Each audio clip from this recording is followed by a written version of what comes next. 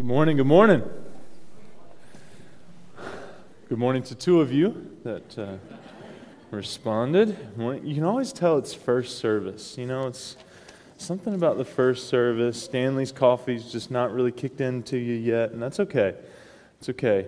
We'll keep you awake. For those of you that were watching playoff hockey last night, we'll do our best to keep everybody awake. So, Philippians chapter 3, verses 1 through 11. We just talked last week about two guys. Who did we talk about? Who was here? Timothy. I heard Timothy and Epaphroditus, right? We talked about these two guys, and we talked about why would Paul bring up Timothy and Epaphroditus? I mean, he had just talked about his example. He had just talked about the example of Jesus. Now, why are we hearing about Timothy and Epaphroditus? Well, because for us, you know, to think about Paul, right? To think about Paul, who wrote 2/3 of the New Testament, persecuted the church, met Jesus, right? And then totally transformed, became arguably one of the greatest church planters of all time. All of those things, right? And then you look at Jesus, and he's Jesus, right? I mean, even though as many times in scriptures we're told imitate Christ, right? Especially my favorite, Ephesians 5:1, imitate Christ, therefore as his dear children, is Jesus. And we talked about last week how Paul writes about Timothy and he writes about Epaphroditus because they were common men. They were people that the church at Philippi would have said, you know what, Jesus, man, he's up here, Paul, he's up here, but Timothy and Epaphroditus, I babysat those guys. I could follow their example. I could do the things that they're doing. I could, those are some examples that I can grab onto. You know, and so it was very valuable, very valuable. If you didn't hear the message last week, I encourage you, go back, check it out, because we dove into some really good things. And then Paul dives in here in Philippians chapter 3, and he's starting to close his letter down. He's starting to close his letter down. In fact, I've always thought it was funny. Philippians chapter 3, verse 1 says, finally, but he's not even halfway done with his book. He's a good preacher. Have you ever been in those church services where you say, and I'm going to close with this, and then it goes on for another hour? Hey, stop that. No pointing fingers.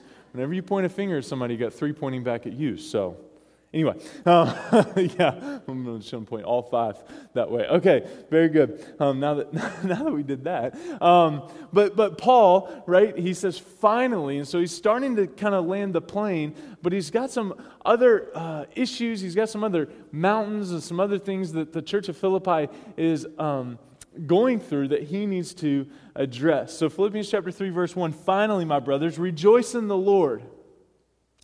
To write the same things to you is no trouble to me and is safe for you. Now here comes some of the issues. Look out for the dogs. Look out for the evildoers. Look out for those who mutilate the flesh. For we are the circumcision who worship by the Spirit of God and glory in Christ Jesus and put no confidence in the flesh. Though I myself have reason for confidence in the flesh also. Here Paul is going to do a little bit of Christian smack talking, right? If anyone else thinks he has reason for confidence in the flesh, I have more. Circumcised on the 8th day, of the people of Israel, of the tribe of Benjamin, a Hebrew of Hebrews, as to the law, a Pharisee, as to zeal, a persecutor of the church, as to righteousness under the law, blameless. But whatever gain I had, I counted as loss for the sake of Christ.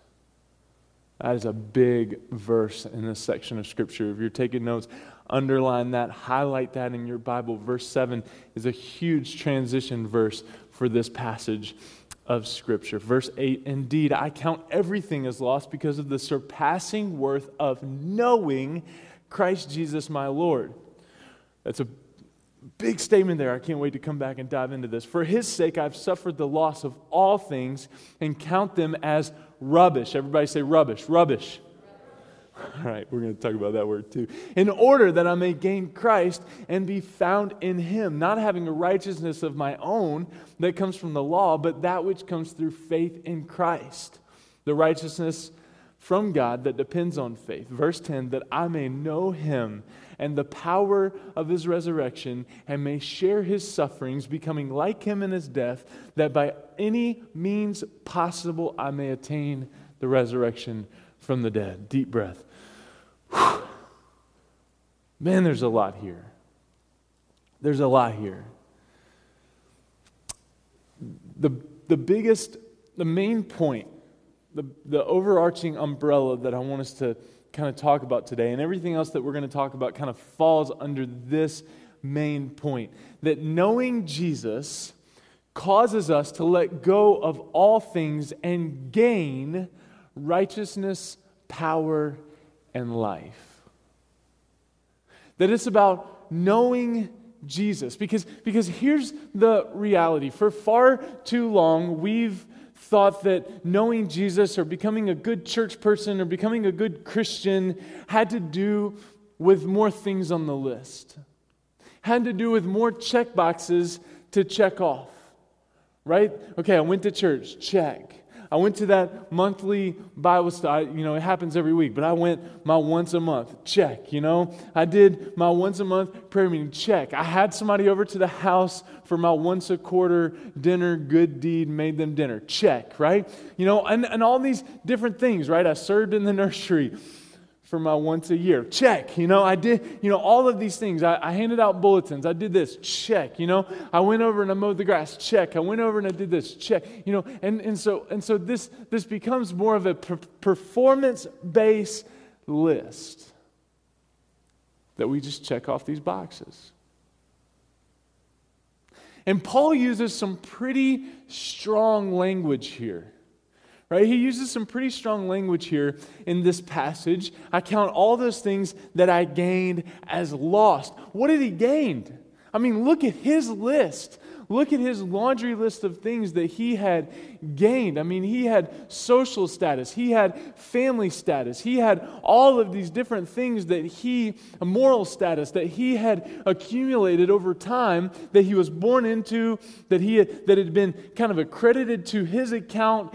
All of the things that we work for on a day-to-day basis, he had gained. And like I said, he even does some Christian church smack talking here, where he says, if anyone thinks he has a reason for confidence in the flesh, I have more. Bring it. Look at my list.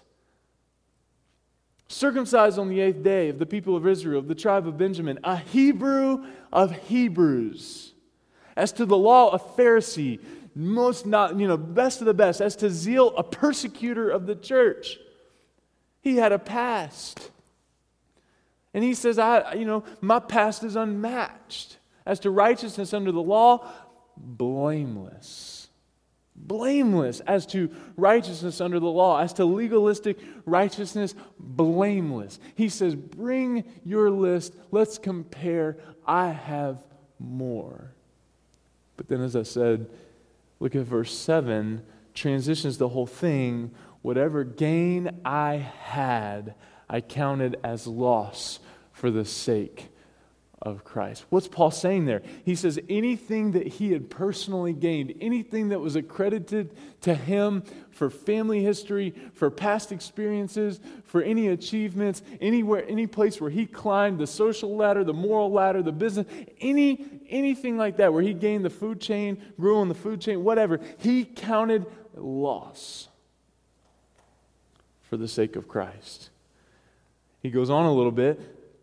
End of verse 8, he says, for his sake I've suffered the loss of all things. And then he goes on to use even stronger language, count them as rubbish. Now this word here, and I kind of wrestled a little bit with whether or not to go here, but I think first service can handle. We might not go here second service, but I think you have the maturity to handle, because I want you to know the extreme language that Paul is using here when he talks about all the things that he had gained. This Greek word rubbish here literally means dung.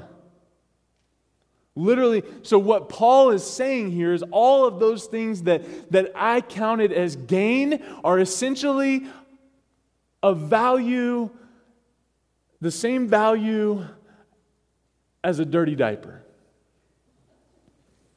I mean, that's what he's saying.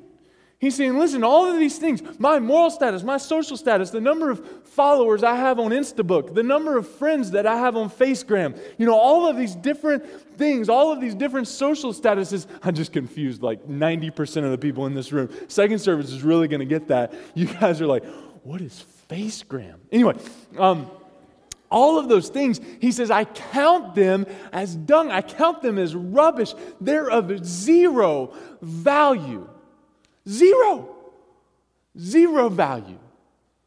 Scum on the bottom of my shoe. They count nothing. Yet here's my question for us today as we're transitioning into this is how much of our lives do we pour into the things that Paul counted rubbish? How much of our lives do we pour into our careers? Well, Pastor, I got to put dinner on the table. Listen, and I get it because, Paul says later in Scripture, I believe it's Paul, that if you don't provide for your family, you're worse than an unbeliever, right? So I get that part. I get that piece, right? But we have to have that in perspective of the greater thing that we're going to be talking about here, right? Right? And so how much of our lives do we pour into our careers? How much of our lives do we pour into relationships that are surface level? Social status. How much of our lives, here's one that kind of hurts a little bit, may even sting a little bit for some of us, because how much of our lives do we pour in to being good? Just being good. Just being good. Just being good. Like I think our churches, and one of the things that scares me to the core, like literally almost every Sunday morning makes me tremble, is that a lot of our churches, and a lot of our churches today, we have people that are teaching Sunday school classes, that are singing on stages, that are even standing in pulpits, that are teaching kids, that are doing all of these things, not for gaining knowledge of Jesus, but for checking a flippin' box. Because they want people to think, and they even want to make themselves think, okay, I can live however I want to during the week, but I teach this Sunday school class, so therefore I'm not the best, but I'm good enough. And that's a scary thing. To me, that is a scary place to be. May we as Summit Church never place the bar at good enough. But I fear that so many people fill these slots, fill these Bible study leader positions, fill all of these areas that are just trying to say, you know what? I'm just trying to be good enough. I'm just trying to check a box. Just trying to do these things.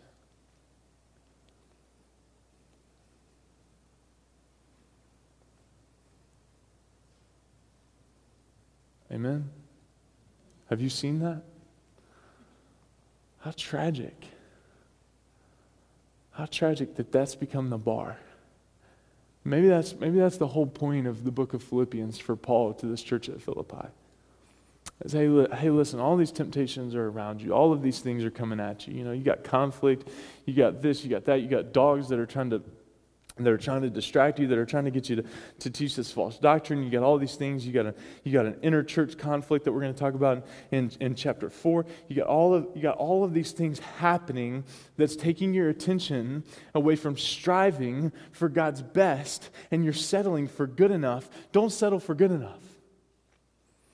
And so Paul talks about three things here from verses 7 through 11 that I want us to really capture. But I thought for us to really understand the heart of where Paul is going, we had to recognize that if anybody wanted to bring a resume to him, Paul said, no, listen, let's stack your resume up against mine. But yet all the things that I could list in that resume, a Hebrew of Hebrews, a persecutor of the church, as to zeal, as to all of these things of Pharisee, right? You want to stack your resume up to mine? All of these things, loss, rubbish. In comparison to what? Number one, if you're taking notes, Again, knowing Jesus causes us to let go of all things and gain righteousness, power, and life. Number one, if we're gonna lose the list, and if we're gonna gain Jesus, if we're gonna gain Christ, then number one, losing lists, knowing Christ.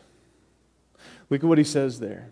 He says, "Indeed, I count everything as lost because of the surpassing worth of knowing Christ Jesus my Lord." I count all of these things lost. Why? Because I want to know Jesus. I want to know Jesus.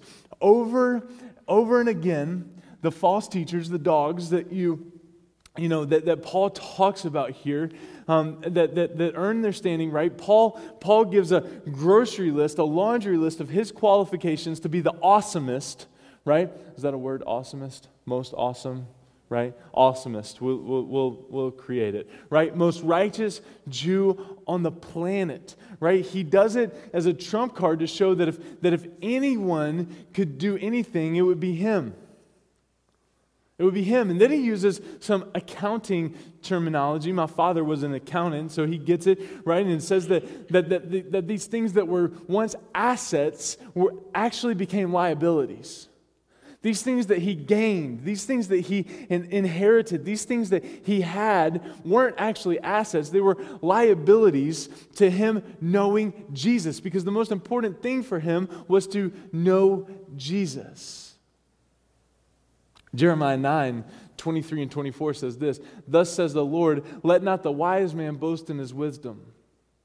Let not the mighty man boast in his might. Let not the rich man boast in his riches. But let him who boasts boast in this, that he understands," and get this, "knows me." Knows me. Knows me. Jeremiah says, listen, if you're going to boast about anything, he's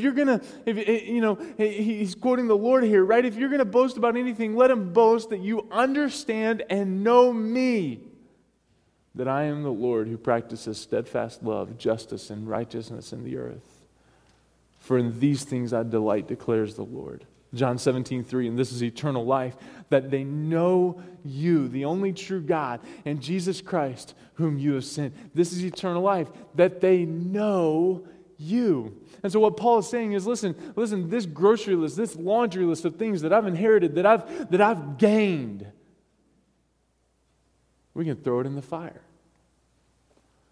We can throw it in the fire because it's rubbish. It's a dirty diaper in comparison to knowing Jesus. He says the most important thing is to know Jesus. As a staff, over the last couple months, full disclosure as a staff, and some of the staff may laugh at this. Hopefully they laugh at this and don't cry like I'm tempted to it from time to time. But as a staff at Summit Church over the last couple months, we've been in new territory, right? We merged and we've been in new territory. We've been trying to basically do different things. And one of the biggest questions in staff meeting over the last couple months has been this: what should I be doing? Sounds pretty simple, right? And some of you could probably say, well, I could give you about 20 things to do, and I'm sure you could, but we'll get to that, okay? Maybe in 2019. But anyway, but one of the biggest questions that we've been kind of looking around at each other and saying, okay, what do I need to be doing? How do I need to be serving Summit? How do I need to be doing this and all of that? And kind of one of the biggest things that I've seen from the book of Philippians and just in my time in the Word, that for all of us, no matter our position in the church, no matter our position in life, but I said this to the staff this past Wednesday. I said, for all of us on this staff, and for all of us in this room, I believe this, that the number one thing on your job description of life ought to be this: follower of Jesus. Follower of Jesus. That if nothing else for you, if nothing else for me, at the end of the day, we ought to be able to say, you know what? How did I follow Jesus? Because at the end of the day, that is the most important thing that any of us can do, because everything, any gain that we have, we count as loss unless we're knowing Christ more. But here's the thing. Here's the enemy to that, right? Here's the enemy to that. We live, now, and I'm not one to, always paint a bleak picture and complain about cultural and, stuff, right, in society. I kind of hate, when we use that as a trump card, right? But our culture, right? But here's the thing, because I always believe that God's still on the throne and He's bigger than anything that's happening in culture, so we shouldn't use those things as excuses, right? Because we serve a God that's never changed. All right, anyway, off that soapbox. We live in a performance-based society. We live in a performance-based society. I mean, think about it. Our jobs, raises, positions, promotions, climbing the ladder, education, grades, graduations, Latin names at the end of a degree, and anything that ends in student of the month or, I forget what they have at my kids' school, but a student of the code, I think it is, every month. Sports, positions, batting order, playtime, right? Everybody's got to play the same amount. Different things, minor leagues, MVPs, win-loss records, credit scores, reputation, industries like performing arts, politics, even some relationships that are all based on performance. But when you think about Jesus, the exact opposite is true. It's not based on performance. It's based on grace. We're not to strive to have a checklist of things that are to be done to be saved or stay saved or to be a good Christian. Again, that shouldn't be our bar. Nor, get this, because this is a huge temptation, and I see this happening at the Church of Philippi, nor do we impose our lists or those lists on other people. You want a church conflict? Try to place your convictions on the person across the aisle. Just like Paul, our view of our lists that we've compiled, that we think generate value or growth or good enough, we should see as a liability. And go as far as to repent of their position in our lives, because we've aimed and we've put so much stock and we've put so much investment into growing in these areas that chances are we've neglected knowing Christ. We've neglected growing in our relationship with Jesus because we've tried to do all of these things. For far too long, and I read this quote yesterday, for far too long I've fallen into this trap, and I know many others have fallen into this trap when it comes to ministry, that our ministry is defined by keeping people happy. Keeping people happy. If we can just keep people happy, if we can just keep people around, if we can just keep people happy, then I've succeeded. Check that box. Gut level honesty, that's exhausting. I mean, how much investment do you make, moms, dads, in keeping everybody in your family happy at Thanksgiving, Christmas? I know our Grammy, she has to make at least 4 pies at Thanksgiving. She's got to have a chocolate pie, she's got to have a pumpkin pie, and then for me, just me, she's got to have that pecan pie. And then anyway, you get the picture. I forget the 4th one because I don't even touch it. Mine's the pecan pie, right? Just bypass turkey, dressing, all of those things, straight to pecan pie, right? Warm it up with a little bit of vanilla ice cream. Hallelujah. Anyway.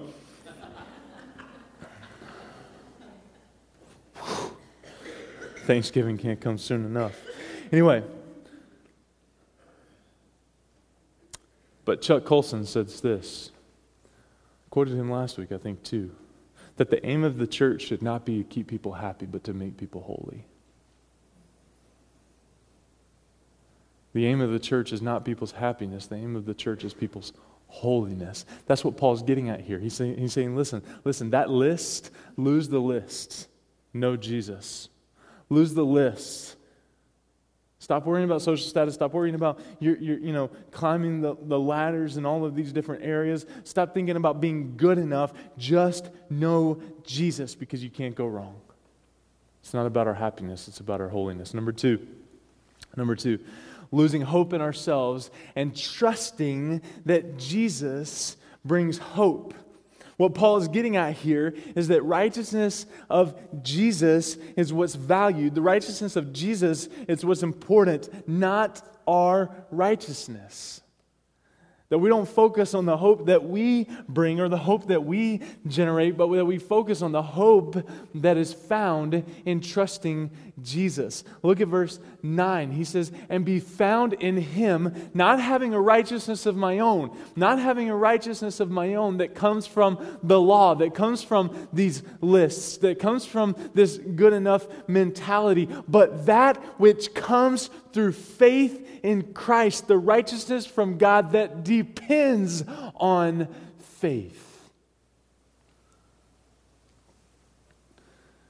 Paul continues off this example that he wants to set for the church at Philippi, but he furthers the relational emphasis. He says he wants to be found in Jesus. 2 Corinthians chapter 5, verse 21 says this, for our sake He made Him to be sin who knew no sin, so that in Him we might become the righteousness of God. Get that? He's talking about Jesus, right? For our sake, He made Him, being Jesus, to be sin who knew no sin, because Jesus was perfect, right? He was sinless. He didn't know sin. So that in Him, in Jesus, we might become the righteousness of God. Let me tell you something, church. If you were raised in church like me, if I was basically born in the choir loft. Southern Pines United Methodist Church in Southern Pines, North Carolina. And I was raised in the we were going to do a baby dedication in the second service of Ezra and Vera, our two youngest kids. I can't wait.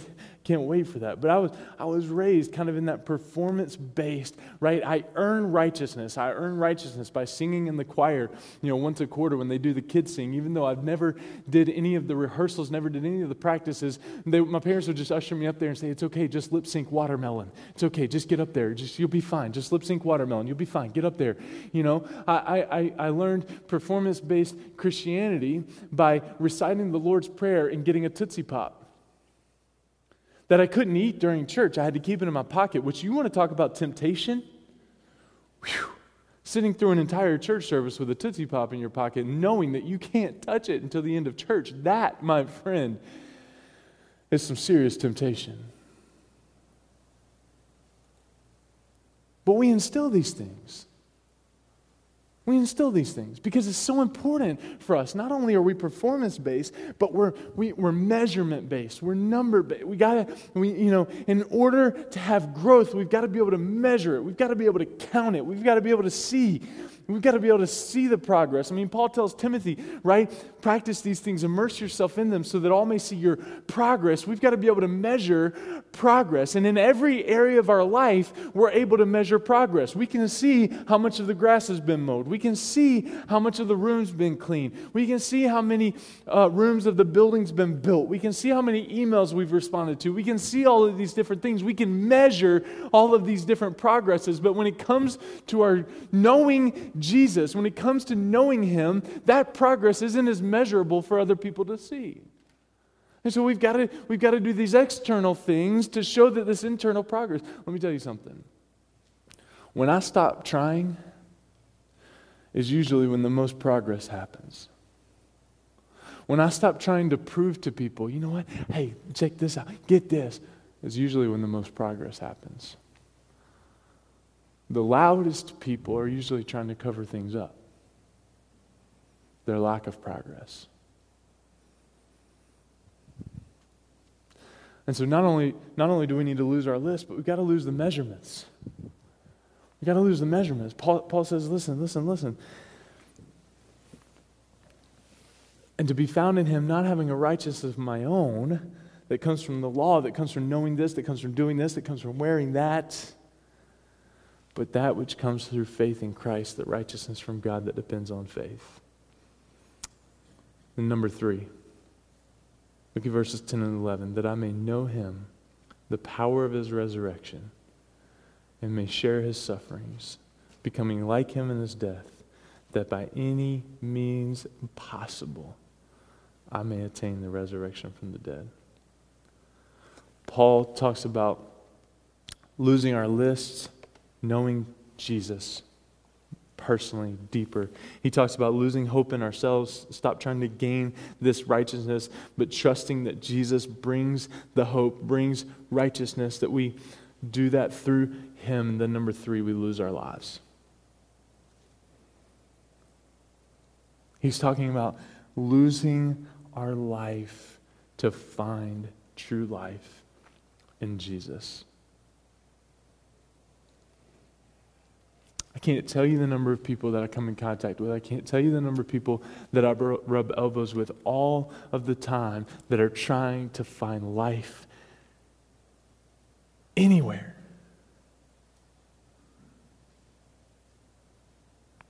Anywhere else than Christ and his word and the power of the Holy Spirit.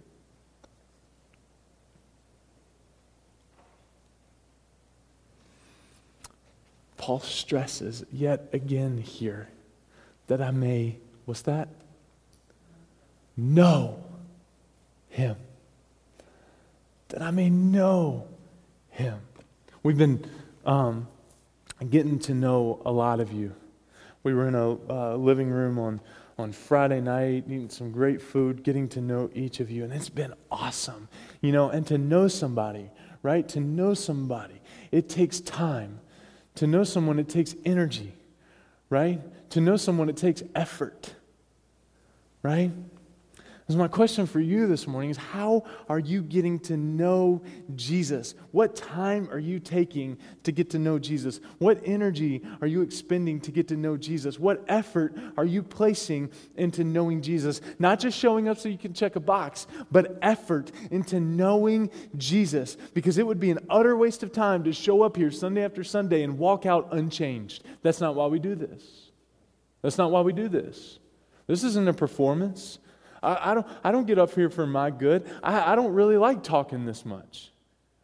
You should see me Sunday afternoons. I'm miserable to be around. Ask Kristen and the kids, man. One guy, they did like a sports EQ thing on preachers. The equivalent to preaching one sermon a Sunday is equivalent to the body is 8 hours of laying brick. 8 hours. And so, man, Sunday afternoon, I'm dead. I love going to ice cream on Sunday nights, BTW, because it's just like, I'm just feeling, anyway, whatever. I don't do this for my good. I don't do this for performance. These guys don't get up here because they're trying to be on American Idol, although Dylan really should go to The Voice. But they're not up here. They're not up here for performance. They're not up here to try to impress you. They're not up here. We're not doing this. We're not doing this for performance. We're doing this for life change. We're doing this for life change.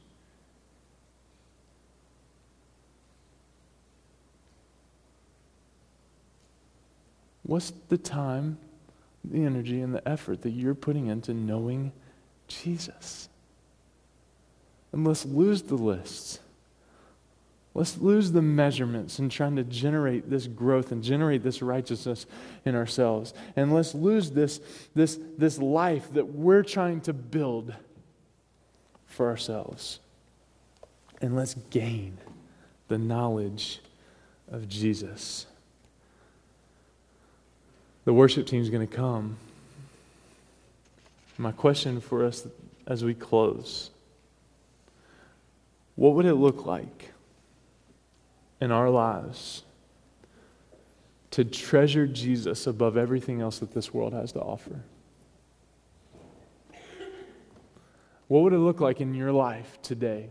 What changes would happen? What changes would happen in your life today if you were to walk out of this room how to get in your car, because that's what our kids are learning this morning. Our kindergarten through fifth graders, they're learning about the importance of valuing other people, of putting other people in front of themselves. And how at their age they can achieve those things, and they can get to those things, right? Because we're never too young. Okay? But what would it look like? What would it look like if your life changed and before you left this parking lot you thought of one or two things that you could do to treasure Jesus in your life above everything else? To put Jesus in front of your kids. That's a tough one. That's a hard one.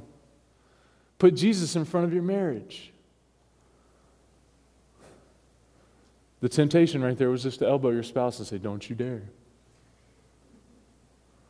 Don't you put anything in front of me, right? Because that's what culture teaches us, right? Don't you dare put anything in front of me, right? Don't you dare put anything in front of our kids. What does it look like to put Jesus in front of your marriage? What does it look like to put Jesus in front of your kids? What does it look like to put Jesus in front of your work, your career, your to-do list? What does it look like? And for some of us, that's super hard. It's extremely hard. But I believe that's the heart of Paul here. Because if you don't put Jesus in front of those things, I think you're actually in more danger of losing them than if you do put Jesus in front of those things. That was good right there.